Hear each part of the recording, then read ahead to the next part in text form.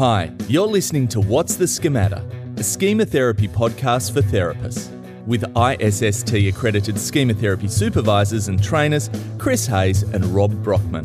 For more information on Schema Therapy, visit our website, schematherapytraining.com.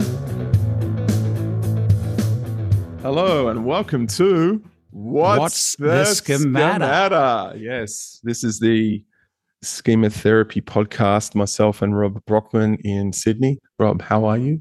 I'm good, Chris. Pumped. We're about to do, in about an hour and a half, we're also going to be talking about the new schemas on our platform, schematherapytrainingonline.com. We have a free webinar up there, so many, if not most of you, might be tuning in there as well and talking about the new schemas. How are you doing? Yeah, good. Just for interest as well, if you do happen to hear this recording in the next couple of months, you'll be able to access that recording, a little webinar again on the new proposed schemas to the schema therapy model. You can have a look at that as be recorded and uploaded. Yeah, that's for free. So that'll be at schematherapytrainingonline.com. Because we do, I guess a precursor, right, is we do have a kind of 23 schema model now. It's growing. It's an exciting sort of thing. I think sometimes looking outside the box, often, I don't know about you, but for the last 10, 15 years, it's always been, no, this is the 18 schemas. And now there's been a nice development of... that was something that Jeff Young was talking about when we had him on a couple of years ago. He was surprised that no one had really put forward some new schemas. And then sort of whiz bang within a couple of years, we have a few different proposals. So, we kind of have a 23 schema model, and we'll talk about it in this other talk. But today we're going to be talking about, are you good at experiential techniques? I think so. I don't know. Yeah, this is the big question that we often see with supervisees, and I think it's quite pertinent. Like, we often see people coming to training and they haven't really got into they might go to more advanced training and they haven't really got into the experiential side of things. It's changing. I get the feel. I don't know about you. When you're looking at training and seeing people, do you notice that, Rob, that there's more people more likely to do experiential techniques, or is that? Yeah, I think there's always a lot of energy for experiential techniques. People, for the most part, like them. They inherently feel that it's powerful, and so they're keen to try it out. But there is something what I would call a sort of like a confidence gap often. That it's this thing where you've done a workshop, you've done a training course, maybe you've seen some role plays, maybe you've done a role play or two in the course.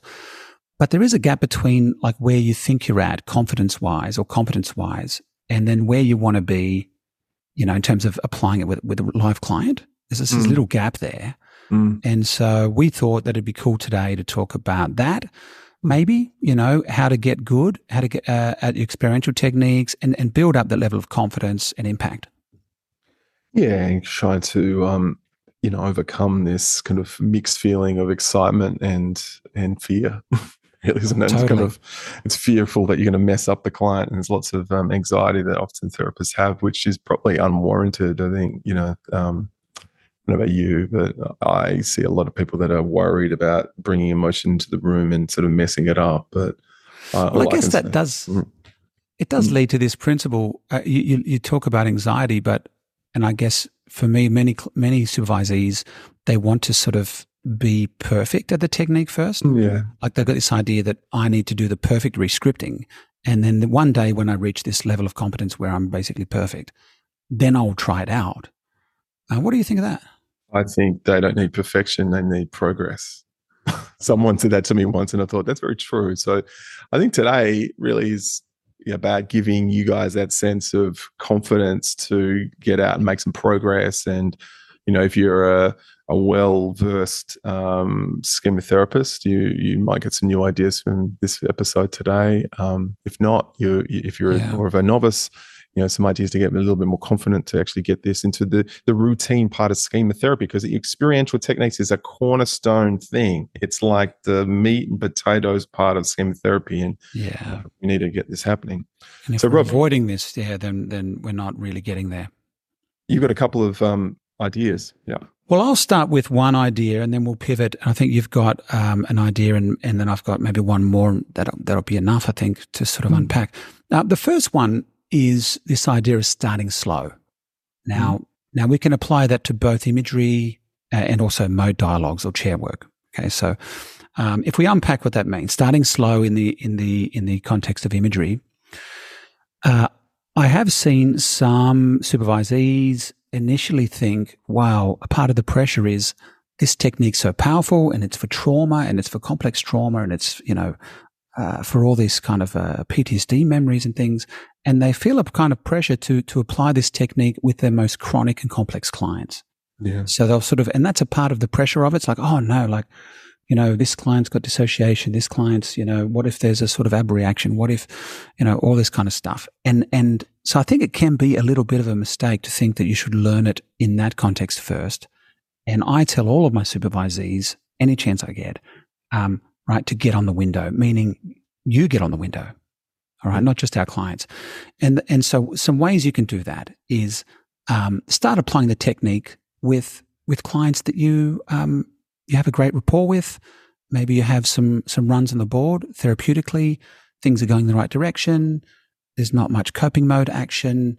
You can imagine that the client would do really well with imagery, versus the clients that you think, whoa, this is going to be hard going. There's going to be resistance. There's going to be issues.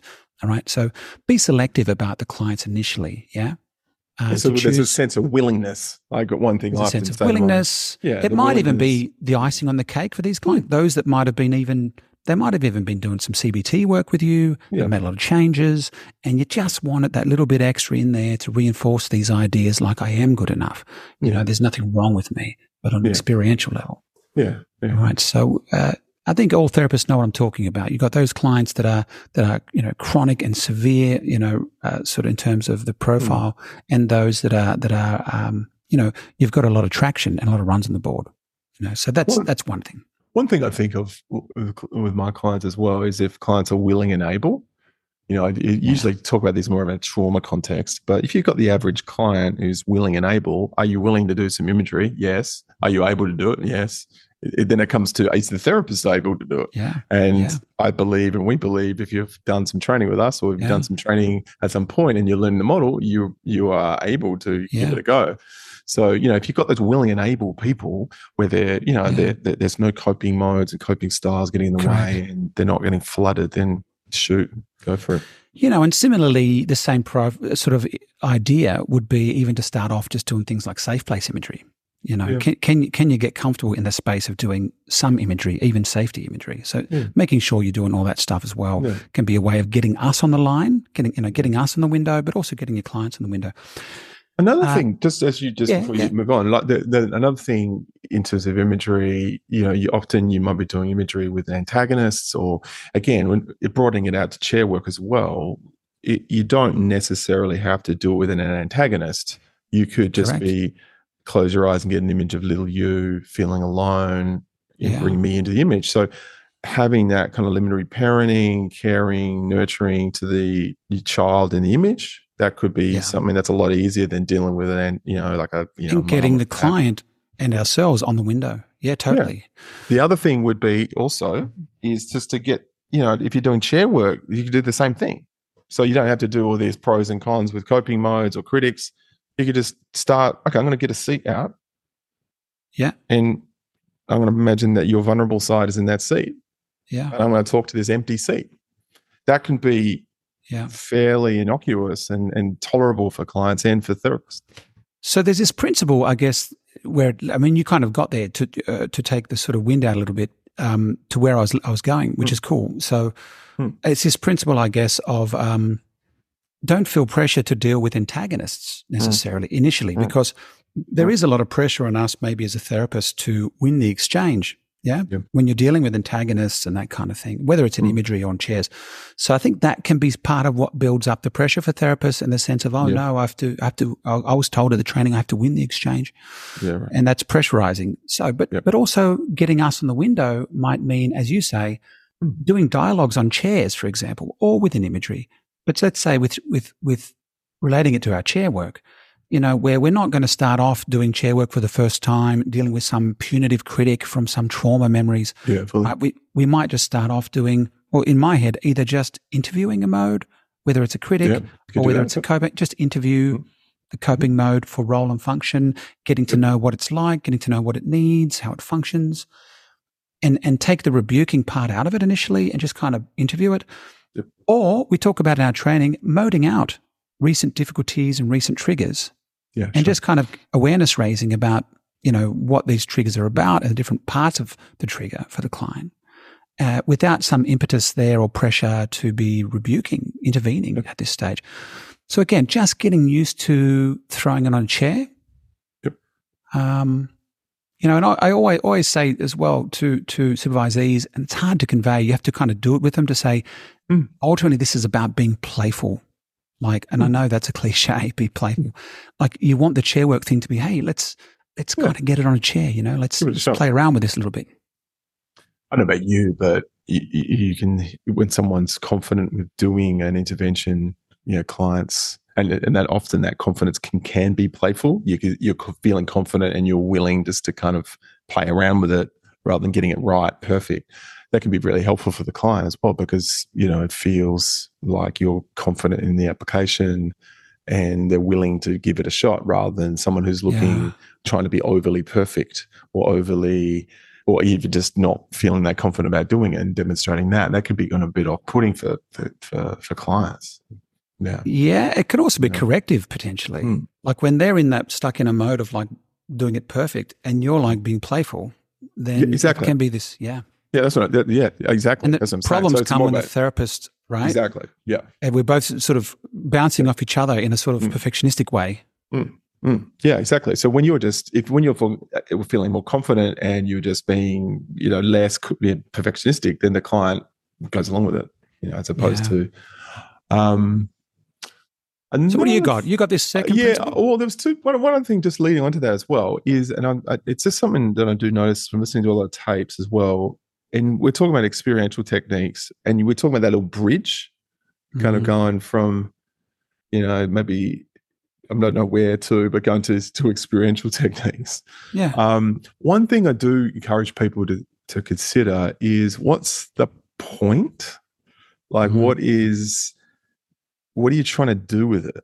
I do see a lot of people they get, okay, I've got to do imagery, I've got to do chair work, I've got to do experiential techniques, but they kind of lose track of, in lay terms, what's the point of doing imagery or doing chair work? And I think it's important to have that sentence, that answer kind of answered for yourself in your mind, have an idea of what you're trying to achieve. So, what are you trying to teach the client? I'm trying to teach them to be more compassionate to themselves. I'm trying to teach them to understand the origins of schemas. Or to get more aware of the schemas. More aware of that kind of stuff. Yeah. Or to set limits on their critic or to interact with the critic. So we would point back to something that we call Schema Therapy treatment objectives, which we cover in a lot of depth in the new Cambridge Guide to Schema Therapy. And usually the why question comes back to those objectives. I'm doing imagery scripting in the service of reducing the power and influence of the critic and building healthy self-compassion, for example. Yeah.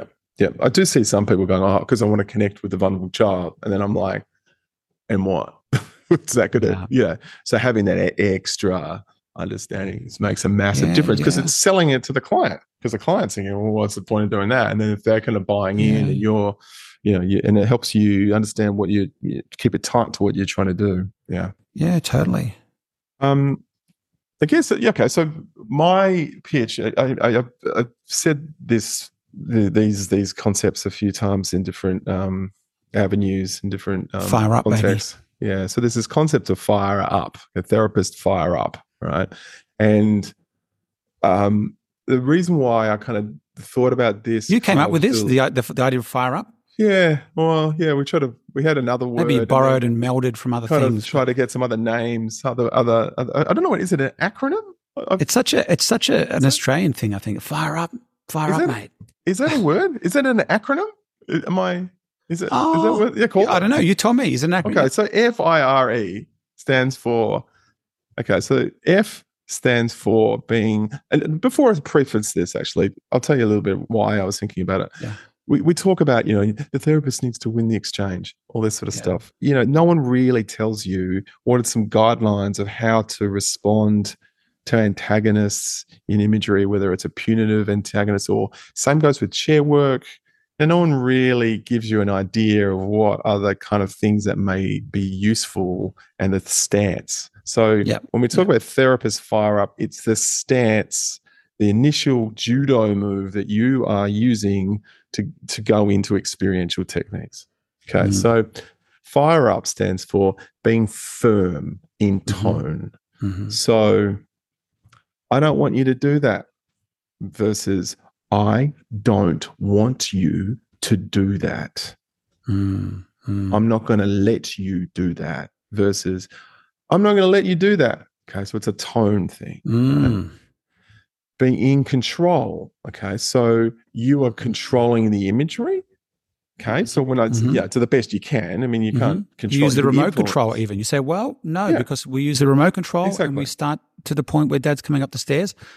We're in control here. And and being able to demonstrate that to the client. So being in control or using your influence, it's another I that we can use. Also, you don't need to get angry. You don't need to get full on. It's just more so being firm, in control. R is being resolute. I'm not backing down. I'm not going anywhere. So being very steadfast in your position that you're there to stick up for the client, to disagree with a coping mode or whatever. This depending, maybe a punitive critic or this sort of stuff. So being resolute. Third thing is being empathic. Okay, so if again in experiential techniques, if it's a chair work thing, and you might be talking to the coping mode. I get it. You're trying to help. Like, thank you. All right. Or it might be in the imagery. It might be, Mom, I know it's really hard. Parenting really is tough sometimes, but I'm going to get you some help. That can be something. Even for the most punitive critics, it might be that you've got a client with a punitive, borderline-esque parent. I mean, they're suffering too. So, we could use that. So that's the fire bit. Is that making sense?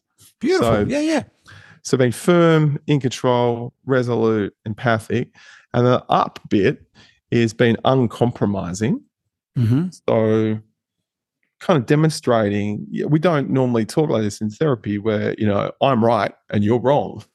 Yeah. So if we're going in, Mum, I know that you want the best for your son. You want him to do very well in his exams, but I'm right. And this is not the way to go about it. Yeah, I know. It's not okay. It's not okay to speak to him in that way. It's not okay. Yeah. And I don't back down from this. Back in yourself, back in your idea. And the last thing is to keep it punchy. So I often see people are overcompensating when they're doing experiential techniques where it's like, I'm going to talk to the chair, or I'm going to talk to your dad in the seat. Ooh, or I'm going to, I like this. Yeah. And it's like a sermon. It's like, I've heard moments that go for like 5 minutes. Yeah, this is when you see the tapes and it goes on and on, and I'm telling you, and and it goes on and on. It's more about just getting in there and going boom, boom, boom, boom. Yeah, and then I'm not going to let you talk to him like that, and that's not acceptable. How does he respond? What's happening now? So just little bites, so you can. And you're like, no, that's enough. Okay. It's enough. I don't take it anymore. Yeah. Perfect. Yeah. And what's happening now? What's going on? And so it's about being punchy. Yep. Well, I guess you bring in another thing. It's not in the acronym, but more. Yeah. Making sure that you allow a sort of dialogue to unfold. Yeah. So it's not just you talking at the parent and it goes on and on, but allowing the dialogue to unfold is important. Well, we got to find we're going to find this. Maybe continue. No. I don't think we should change your. But it's true. It's really true, because you want to, if you do something, check in to see what's happening. You do something, check in to see what's happening for the antagonist, but also the client. That's absolutely. Yeah. And it's a part of the corrective experience, because you're getting the two sides to touch each other, like through the dialogue. Yeah. I love it. Fire up, people. Well, the other one I came up with, and it's obvious, but it's just the idea of getting some support. Getting some support, just to help you bridge that gap a little bit. And I did a training recently, and it was a live training. Yeah. And there are a couple of people there who I know are doing accreditation. They're getting some individual supervision, and you can just see the confidence levels are light years. When people are engaging in either individual supervision, I also love peer supervision for this, where people are able to get some support around the sort of gap that they're in between, their confidence levels now and where they want to be in order to start doing the techniques live. Being able to sit with a peer supervisor or even an individual supervisor and role play, in individual supervision, I'll often say, hey, why don't you just do it? I'll be little Jenny. It's okay. I'm a safe pair of hands. Why don't we just do it? And you can do that in individual consultation, but you can also do it in peer consultation with your colleagues. So this is invaluable, being able to bridge that gap, through role playing. I mean, that's the key thing, though. Like, you could have clinical consultation meetings with your friends and not friends, your colleagues and your supervisor, and you could just be talking about imagery and But it's that practice, isn't it? It's the practicing. And Arnold Artz's research suggests that. That's why it's been incorporated into the role playing pieces. Training. Yeah. They matter. They matter to your client's outcomes. So there we are. I mean, relating to that, though, if that's not happening, I guess logistically, that can be an issue. But it's often a schema that's coming up for you as the therapist. And it might be that, you're going to fail your schema and you don't want to look stupid with your colleagues or with your supervisor. You need, just generally, you need to kind of get on top of your own schemas and know what's totally going on. Look, this was another one that's been bubbling. I wasn't going to mention it, but you've kind of gone there. I always go there, Rob. You always we sort of know where we're going. And it's this idea, right? You've already mentioned it, but and I want to say it this way. It's okay if you fail. Yeah. This stuff, experiential techniques, is not an exercise in perfectionism. Like, the people that do well are not the ones who are most perfect. They're the ones that are willing to give it a go and to learn from the process.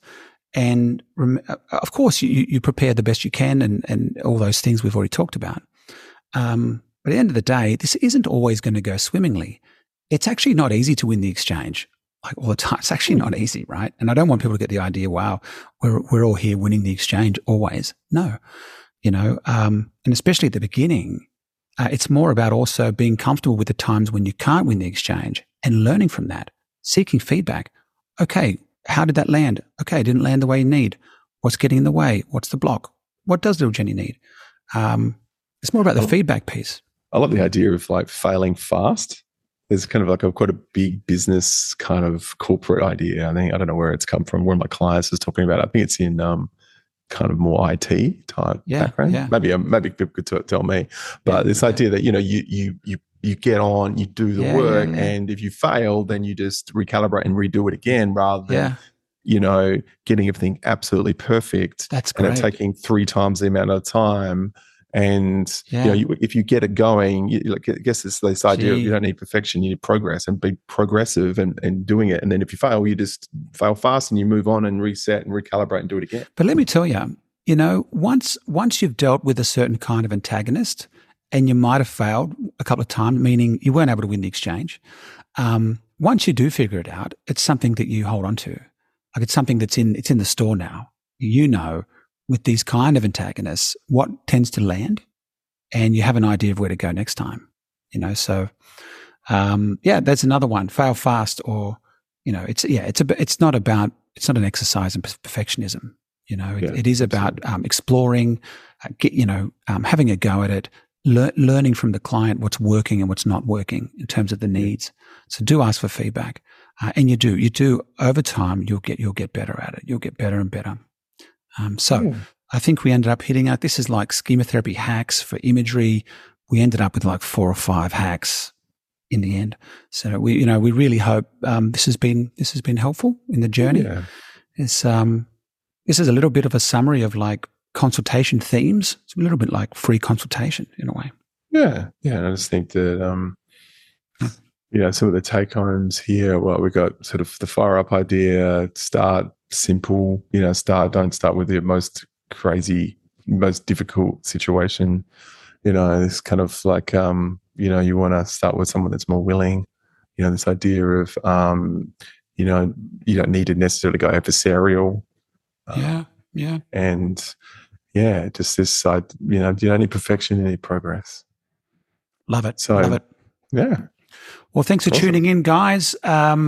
As you know, we've part of supporting yourself in the journey can be getting resources as well. And there's we always have our online courses and live courses, by the way, kicking off usually about monthly. You can check them out at schematherapytrainingonline.com.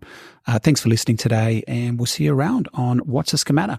See you later, guys. Thanks for your time. Bye.